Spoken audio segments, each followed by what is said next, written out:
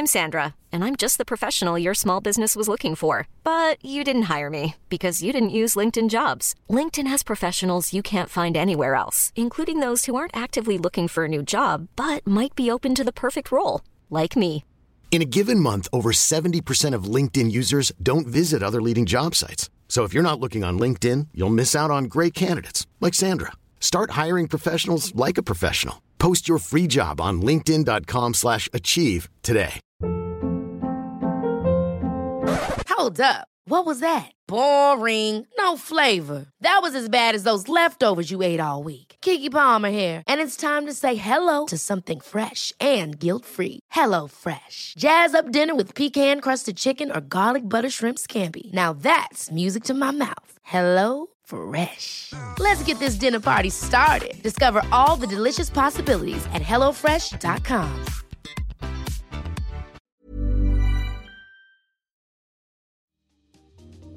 Welcome to Face to Face. This is a show about change and about what's next. It's a show that wants to ask questions, peel back the layers of our average everyday experience, and go beyond scratching the surface. We interview amazing people with incredible ideas and stories who have done wild, weird, and wonderful things. Remember that imagination shared creates collaboration, and collaboration creates community, and community inspires social change. I'm David Peck, and this is Face to Face.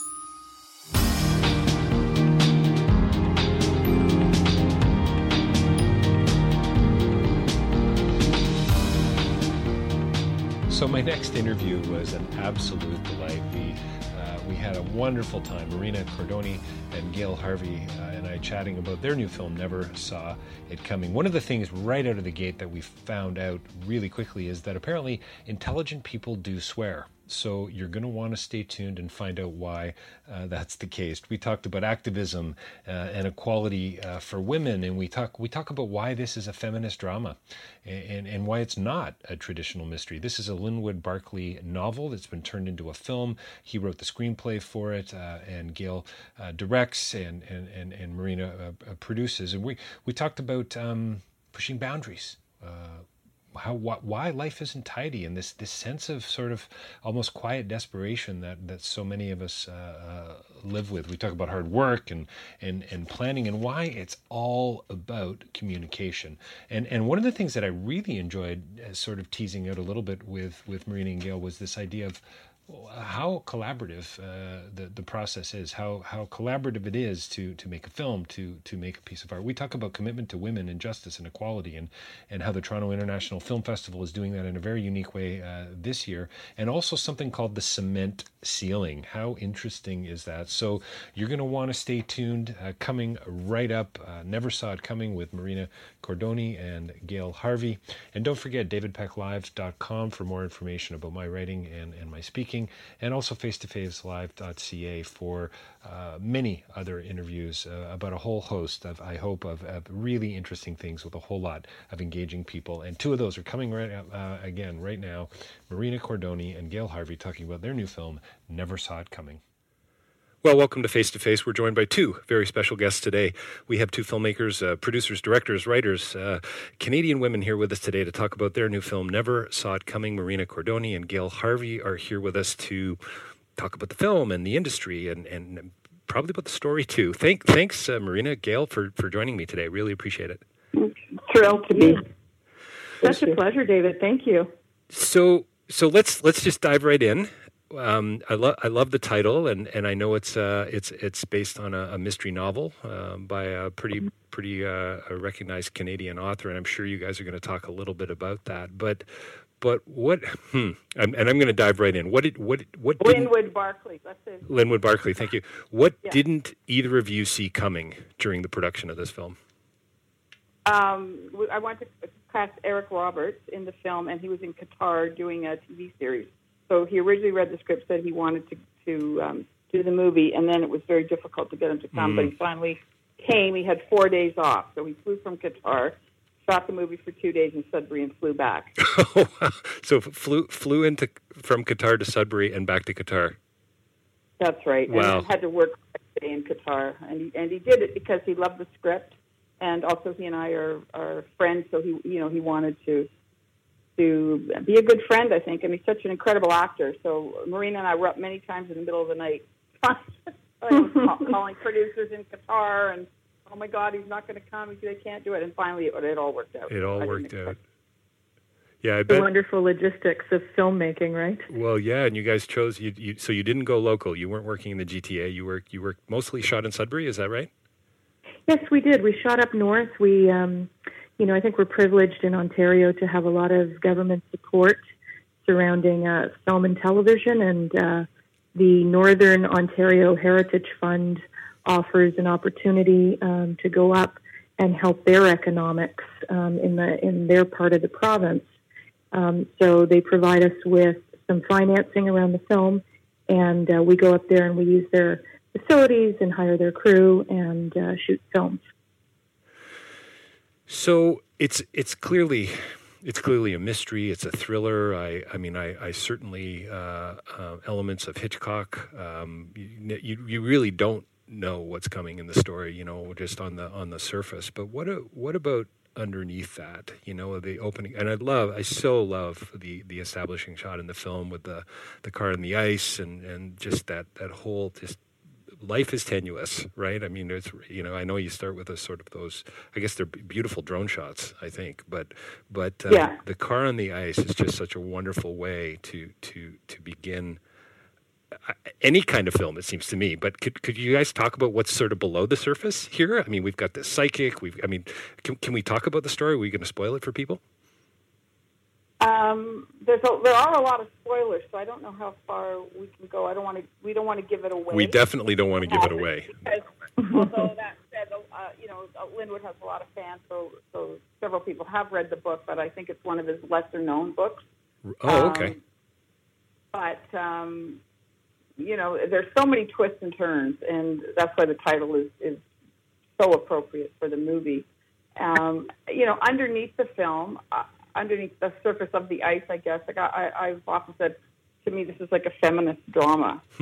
Because with Emily Hampshire's character Keisha, like it's incredible how it turns around and what happens in the story. And I think there's a place that we can't talk about specifics, but I'm hoping women will stand up in the audience and applaud. So is it about and I think, yeah, for me at the end, you're kind of left with a lot of questions. That's for sure. Not only from a narrative perspective and where things are going to go. It's clearly there's a potential for I guess a part 2, I suppose. Part 2. Yeah. We did see it coming. Yeah, that's right.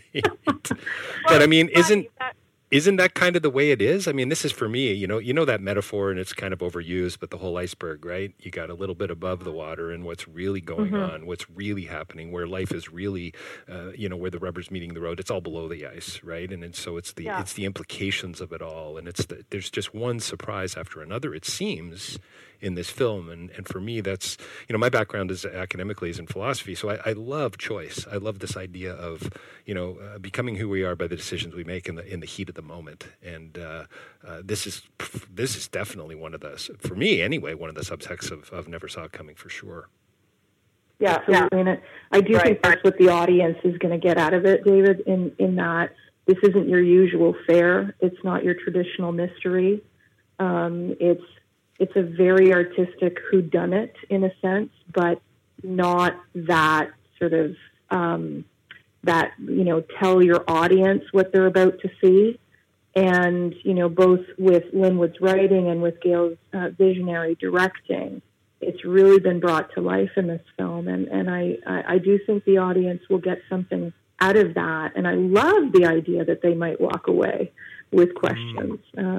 Well, there's just, and it's so interesting. There's so many one-liners too that really stood out for me, and I love that. And I think it's Kirk's character who's clearly wrapped up in a whole lot of things in a whole lot of different ways. Talk about subtext and different narratives. But there's a scene, I think, where he's talking to the police officer, and he's like, the garbage bag, and he says it's just garbage.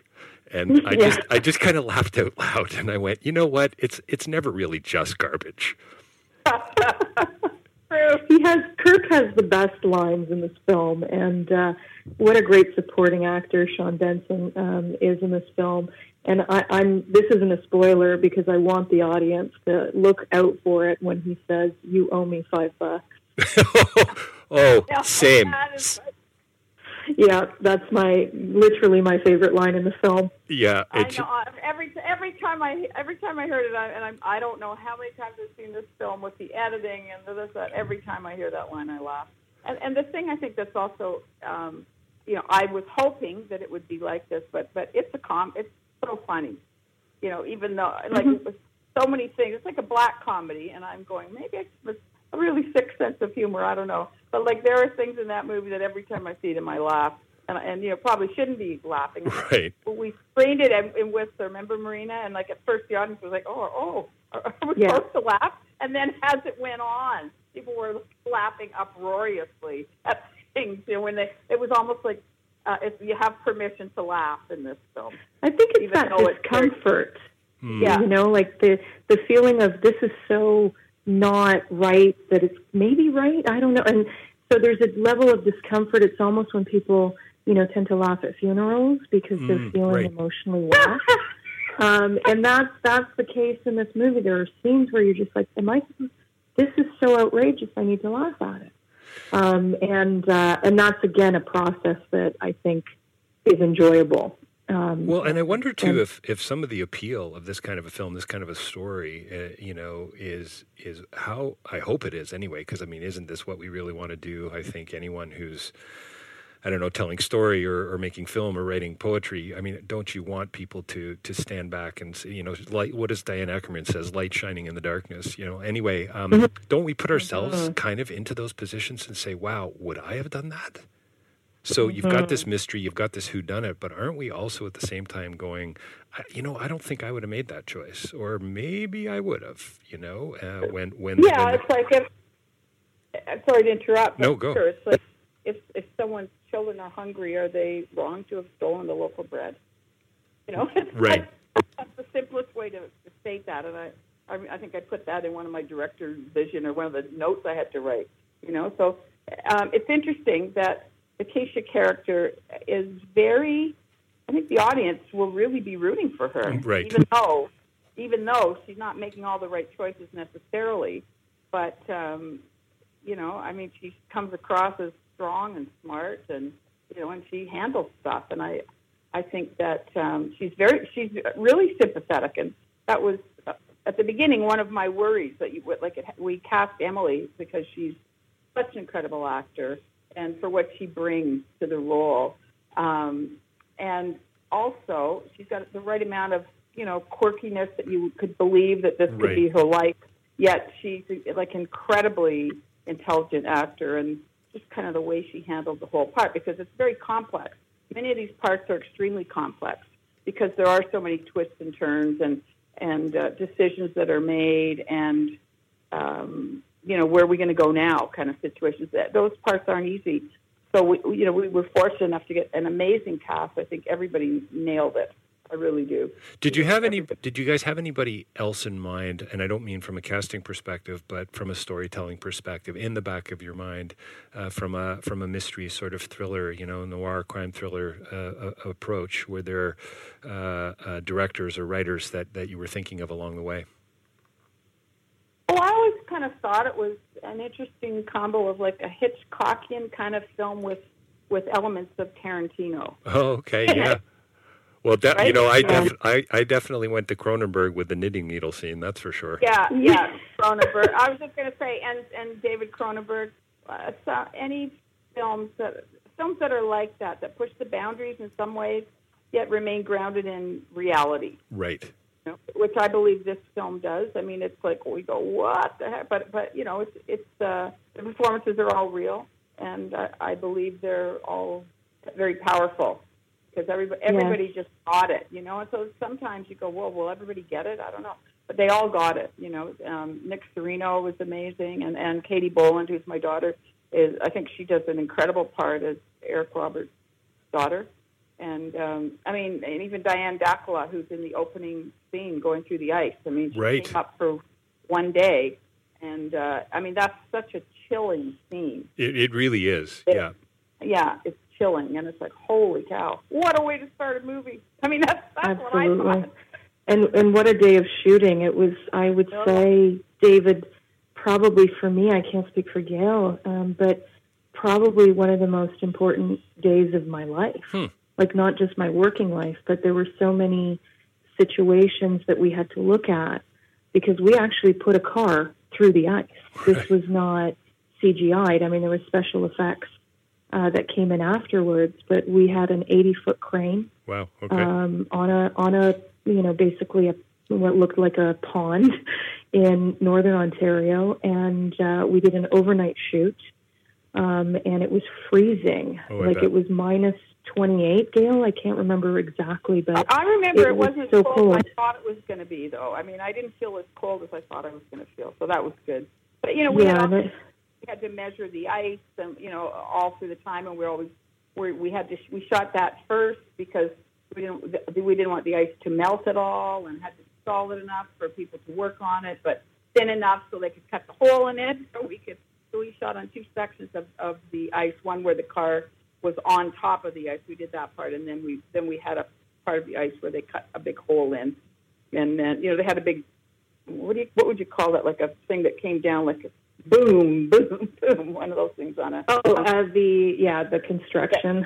That hole. The ball. The ice. Oh, like a wrecking ball. Ball. Yeah, the wrecking ball. That's it. The Wrecking Ball.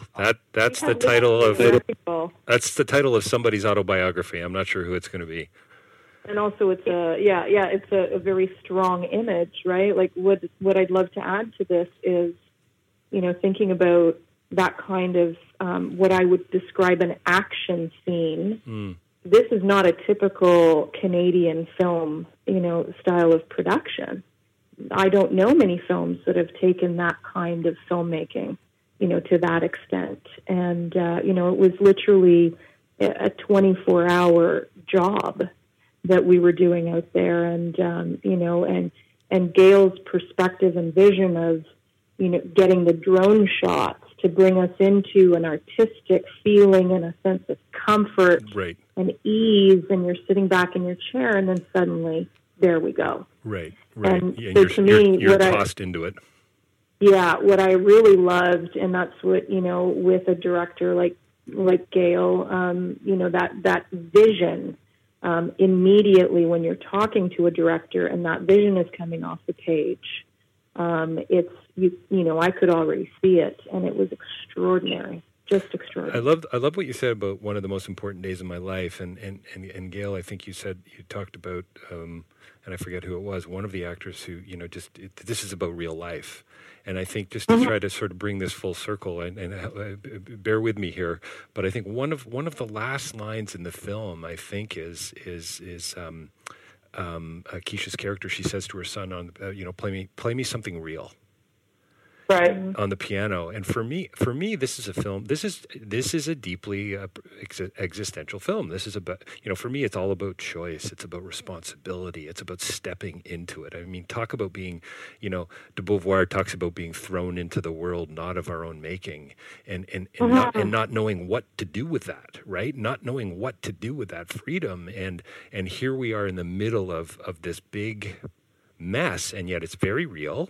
And how do we react in these situations? That's what I mean, obviously, there's a whole lot of other things we could be talking about, but I think, keeping it real, most important day of my life, play me something real. It's just an interesting kind of a thought. Yeah, and I think everybody's life has elements of that in it. And I mean, you just look at the world now with what's going on, and I mean, you could almost look at our film as a metaphor for what's going on in the world now, in a weird way, and choices, and how do you pull yourself up out of it, and what do you do, and that maybe there is room for movie 2, a sequel. Oh well, it is like watching that life go on and what happens, and then bang, the ending, off she goes, you can. I think that the audience is going to draw their own conclusions about what will happen to her. Of course. And I wanted it to be that way. That scene was something that I asked to be added when we were shooting. I went through the ending, and I talked to Linwood, and he sent me a couple of scenes because I kind of wanted it to be open-ended, including that scene in the cop shop with Tamara Peninsula when she's looking at the things in the plastic bag. What is it? What is this? She calls. Interesting. And then she goes. See, I think life is never like final. I think it does always continue, and so I think that definitely ties in with your existential analysis. Well, I agree with you. And very open-ended, right? And one of the thoughts, I thought a little bit of I don't know if you guys remember the Sam Raimi film, A Simple Plan, back in the late 90s, but just how that spiral downwards can come so quickly, how things can kind of get out of control in a matter of seconds, right? And sometimes we are the people who we are when we know, when we think about those decisions that we might make in situations that we may not even cross one day in our lives. I mean, that's what's so fascinating to me about these kinds of stories, these kinds of parables, really. And it goes to what Gail was saying about, life is not tidy. Yeah, exactly. When we make films that are that tidy, we're creating an obsession about, our own lives not being correct. And when I watch a film like Never Saw It Coming, in fact, take it a step back when I read the book and then the screenplay and then, working on the film, it's that sense of desperation that everyone has, regardless of their, their position in life. It's like, well, what if there isn't enough money? What if we're in a small town? What if my boyfriend isn't the nicest guy? What if, where are we going with this? And what happens? Well, in life, it's very complicated. So I think, if we keep true to form and we look at film like the art that meets the commercial world, then this is surely a winner. And I've been, sort of thinking in this conversation, I think we should make a trilogy, Never saw it coming. You didn't see it coming. Now you saw it coming. Now we see it coming. Yeah. Yes. I think is what life is. I don't know. Do we have the energy? We need a little. So I'm going to put. Can I just put a title out there? What else I didn't see coming? Could that be part 2? How many things can I not see coming? That's right. This is life. When everything builds up, yes, it's like life. Like, how many times have you been in your life going, oh, no, not this too. Like, how could this happen too, And so and I don't want to give away the story, but I think, you've seen it, so you know what I'm talking about. So, when she's faced with the situation, what do I do now? And Emily said to me, and she just nailed the scene, and she said, I don't know how to play this. What would I do? And I said to her, just roll up your sleeves. Just roll up your sleeves and you get to work. And she said that direction saved me. And she just, just did a great job and stuff. It's so great. I love the metaphor of that as well. By the way, the opening scenes or the establishing shots with the light snow. I mean, it's just absolutely gorgeous. And talk about just being almost a shock of recognition from, like you said, I think, Marina, but this. These beautiful slow-mo shots, this artistic piece that's drawing us in, and then we're just, the ice is going to break. Yeah. The first clue, that was all very planned. Mm-hmm. I kind of layered. The first clue that this is not what you think is when they're running into when the parents go in with Keisha and they're going in, and there's a sideways shot as they're running down the hall. Right, yes. That's the first clue to the audience that this movie's not what you think it's going to be. So, I don't know if it worked or not, but that was in my mind anyway. Yeah, totally. Yeah, and we're back to the real life discussion, right? How it seems to me anyway. I'd love to. A question I've thought of in the last couple of days is how, and I'm always fascinated, especially when it's a film that's adapted from a book. How much of the author, how much of the director, how much of the screenwriter was the author, but. I mean, such a collaborative process, and I think it's one of the reasons why I love films so much.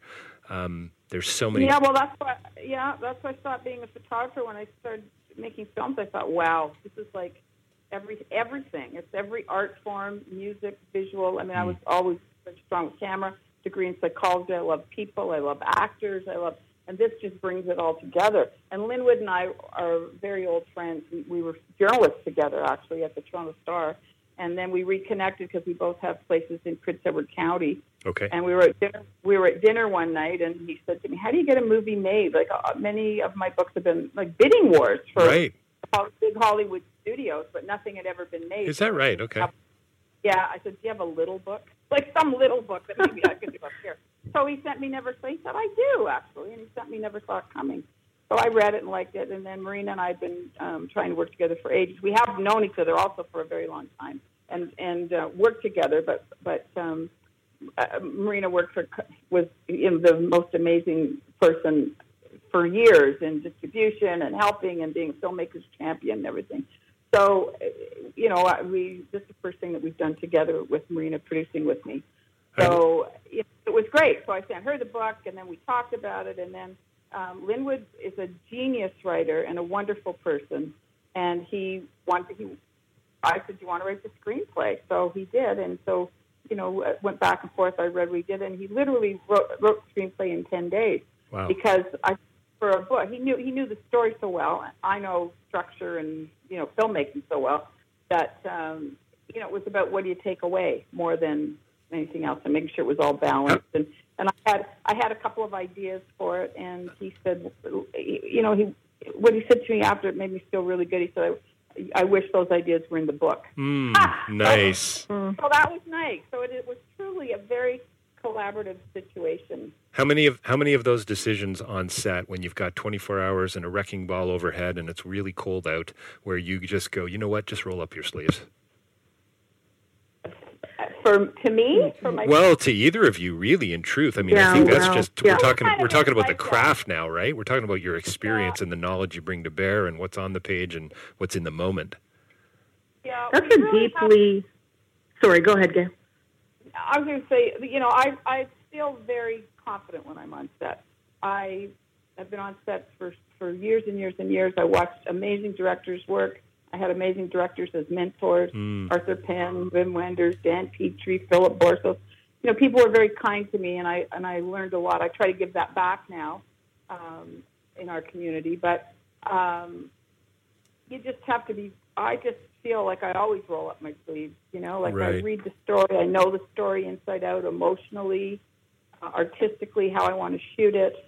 A lot of planning is done. And then, when you're on set, it's exciting, but it's like put one foot in front of the other. Right. That's kind of what it always is like, Yeah, and I would add to that exactly, what you said, Gail, about the planning on the production side. It can be deeply challenging because you need to meet art and commerce, and we're not Hollywood in Toronto in the sense that we don't operate on a privatized economic system. We are government funded, and we have distribution advances. So there is a bit of private equity, but it's business to business, right? Mostly, and so we don't have as much as we would always want. Right. So we have to almost work a little bit harder and plan more. And Gail's incredibly talented at planning and very experienced. I, as her producing partner, did not have any qualms or any fears about that day because we had planned it. Right. And we had done it according to, the vision. We didn't have to take anything out. And that's the thing about an experienced director is also a grown-up, not kicking around on set going, but I want this. I want it this way. And, I'm also, yeah, that's the way. I'm very responsible.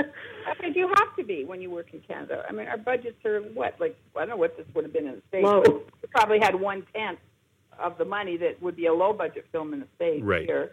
So, we shot it in very quickly. And, it just, I don't know, it just went very well. And you just really have to have everything written down. I was so planned that I actually went to all the locations with the DP locations guy and first AD, and actually shot many of the scenes on my iPhone. Oh, is that right? Wow. Yeah, just so that iPhone is irreplaceable now. So I did that just so that on the day you could, it's all about communication. Say, okay, this is what we're shooting. Yeah, and it was actually quite funny because we had our locations manager was playing Eric McCormick's part. And, or sometimes he was Emily Hampshire or something. Just to figure out where everybody was going to stand. That way the DP knows what the lighting's got to be. And, again, in a collaborative way. I always work in a collaborative way. So we know we have a certain amount of time. I timeline everything. So timelined everything with the first AD. So I always know in my mind how much time I have for each scene. And there's no, you just don't do, I never do overtime. It's so interesting to hear you. Television. It's almost like you're talking like a project manager, right? It's like you've got a Gantt chart. Like you're so organized about the shooting, and how the like you said, Marina, the commerce versus the art, and where do the two meet? Mm. Now that is, I shot list everything, and I rarely take it out of my pocket. You have to, directing is an interesting combo of being very organized, but thinking on your feet and just looking at the situation and reading the room and figuring out, the best way in that moment. And I often say directing like sculpting emotions. That's kind of what it is. You just kind of, it's a people skill job. Right. I think. I don't know. Yeah, no, for sure. You're a relationship manager behind a camera, right? Yeah. So tell. So I want to sort of focus. Whoa! Did you guys hear that? I'm in the middle of a thunderstorm here, where I'm sitting in my office today. No, I did not. I didn't hear it at all. Oh, good. Well, if we lose power, we'll get you back live, and hopefully a matter of minutes. But just wanted to give you that heads up. And it's terribly exciting, though. Like we didn't see that coming. There we go. We got to get at least one more reference like that in before the interview ends. What is that? The horrible marketing world where it's like you got to repeat the brand name at 65 times in 2 minutes. That's right. Yes. That kind of thing. I'm joking, of course. Yes, no, totally. Yeah. So I think it was, Gail, I think you had mentioned about a scene, one particular scene, but I think it's a theme throughout the film for sure, but a particular scene where Keisha's character does something and the audience, you're hoping that the audience, and maybe particularly the women in the audience, are going to, stand up and cheer or applaud or... Yay, thank God. Yeah. Right.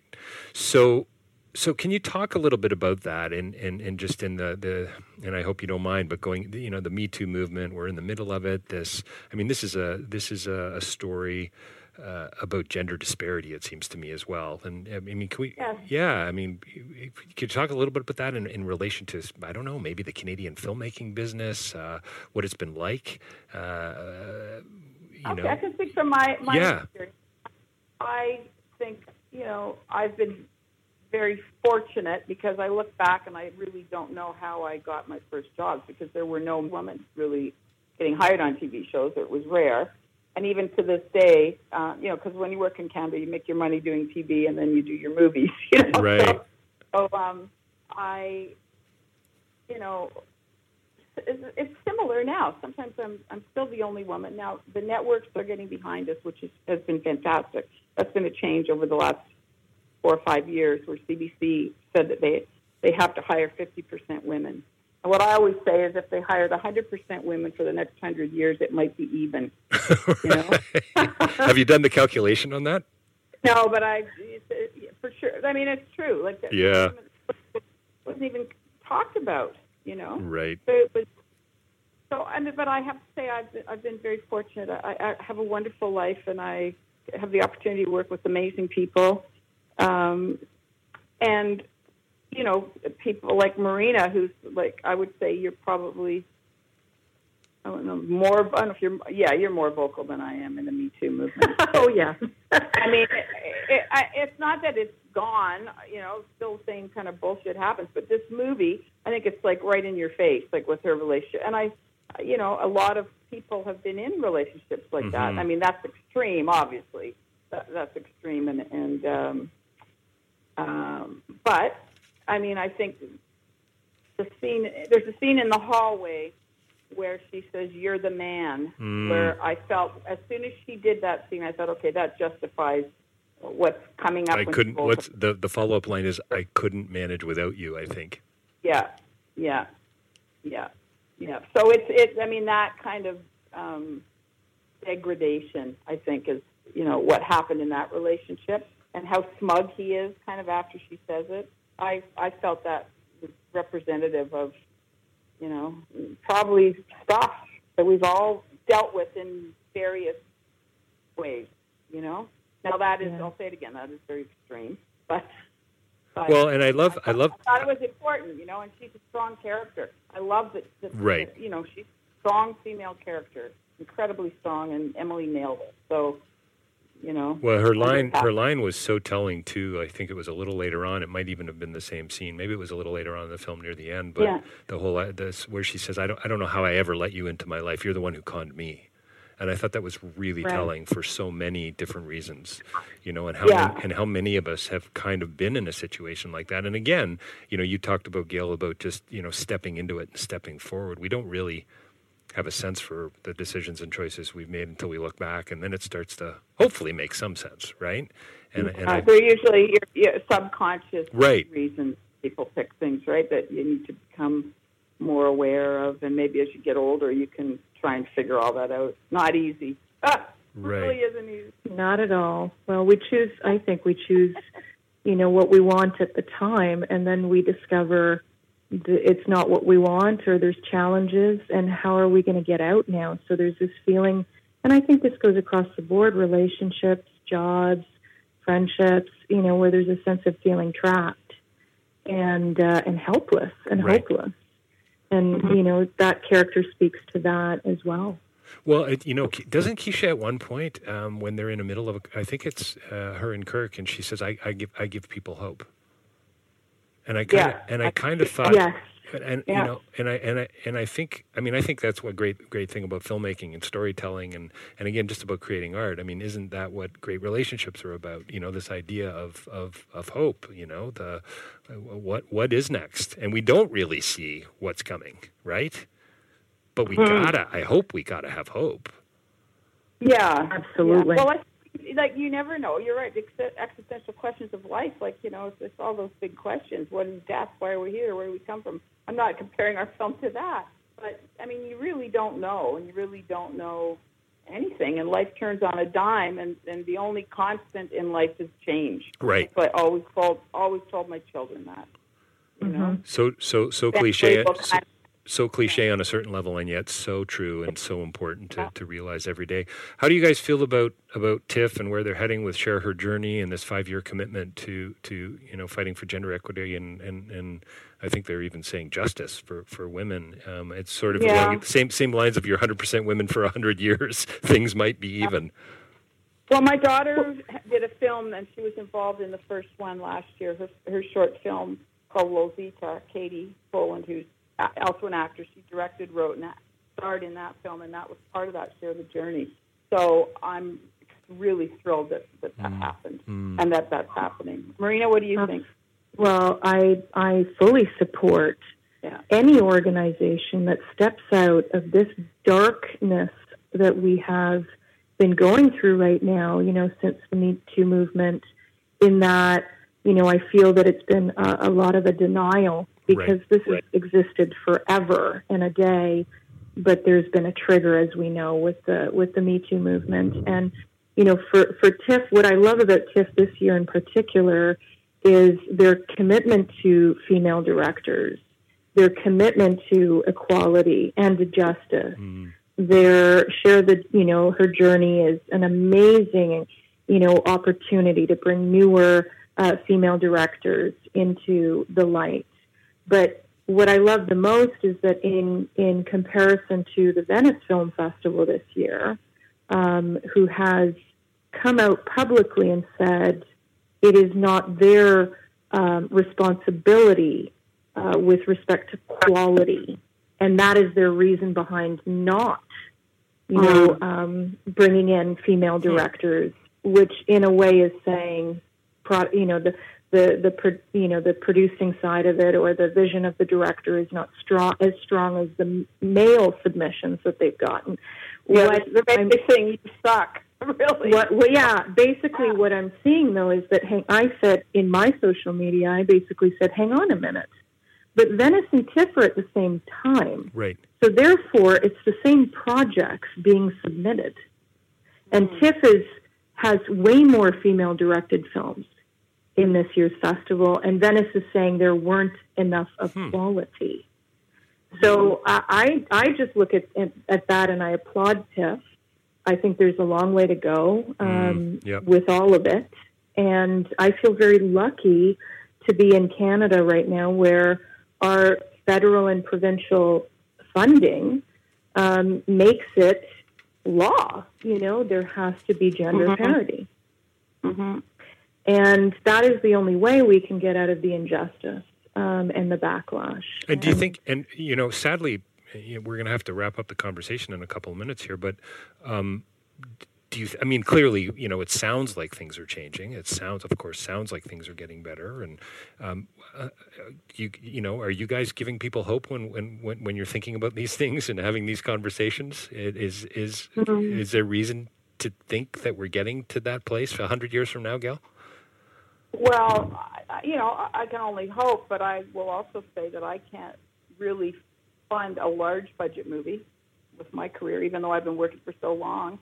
And I would say that, you know, most of my films have been successful. I'm an extremely successful television director, but, you know, I can only go to a certain height. Right. Marina, that brings it, yeah. Yeah, you know, no, I think you're absolutely right, Gail, and I think that's a really important issue. And one that I look at on a day-to-day basis as a producer, as a woman in the film industry with credentials, with success, with accomplishments. I call it the cement ceiling. This isn't a glass ceiling, it's cement.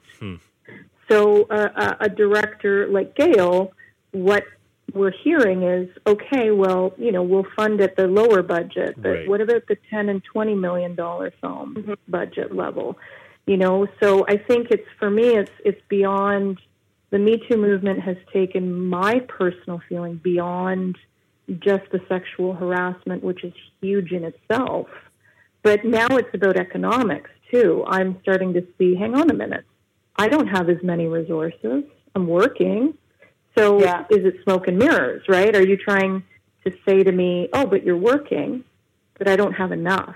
And that's where it's at, for me at least, in terms of looking at the next level. And to answer your question, David, about providing hope, I sure hope so. I talk to a lot of women who are emerging producers, emerging directors, emerging writers, and I talk very positively to them about what this industry is about. And that's all we can do. And we keep putting one foot in front of the other. One last question. You gotta love a film that uses Rough Trade in the soundtrack. Oh yeah, right. All touch, no contact. I couldn't believe it, and it was like this blast from the past. It was just such a, I don't know, iconic kind of moment for me as soon as I heard her voice. Oh, that's great. Yeah, well, I love Carol, and I love Mary Margaret O'Hara. My Body's Trouble is one of my favorite songs, and the other song is by my son, Michael Boland, who's heading huge strides, up-and-coming hip-hop artist. So I thought it was an interesting combo of nice. Kind of a bit of a throwback, but also modern. I have a modern feel of the film, and I think that those songs do have a modern feel, even though they are throwbacks. That's a different recording that Carol did on her own. That's not the Rough Trade one. Right. And you know, I just thought that it was perfect for the film. I thought it was perfect, and I think you know. I hope that, you know, many young people will get to see who those women are, because they were iconic for me, both of them. Absolutely, yeah. No, and I love what you said. I mean, it isn't a prophetic artistic voice. I mean, a voice kind of ahead of their time, right? So relevant still today, right? I think so. Yeah, I really. And just so cool, right? Like, that's right. They're just so cool. Yes, I remember a lot of leather for Carol Pope. Yeah, she's still wearing leather. I just saw her perform. She performed at the Duke, actually, a few months ago. Oh, that's so great. Great. What a blast I've had chatting with you guys today. I so appreciate your time. Maybe, I mean, if you don't do a part 2 to Never Saw It Coming, maybe we can do a part 2 to the interview down the road. Oh, that would be great. David, it's been truly a pleasure. What great questions. Thank you so much. Thank you. We've been talking. So much fun, David. Yeah, thanks to you both. We've been talking to Marina Cordoni and Gail Harvey today about their new film, Never Saw It Coming. Can can you tell us, we're going to be publishing this soon. When is it playing in the near future? So it opens in Toronto at Cineplex Yonge and Dundas Square August 17th. Check your listings, and then we'll move it on from there. It'll be a bit of a theatrical tour. Fantastic. Well, listen, congratulations again on the film, and thank you so much for a wonderful conversation today. Thank you, David. Thank you, David.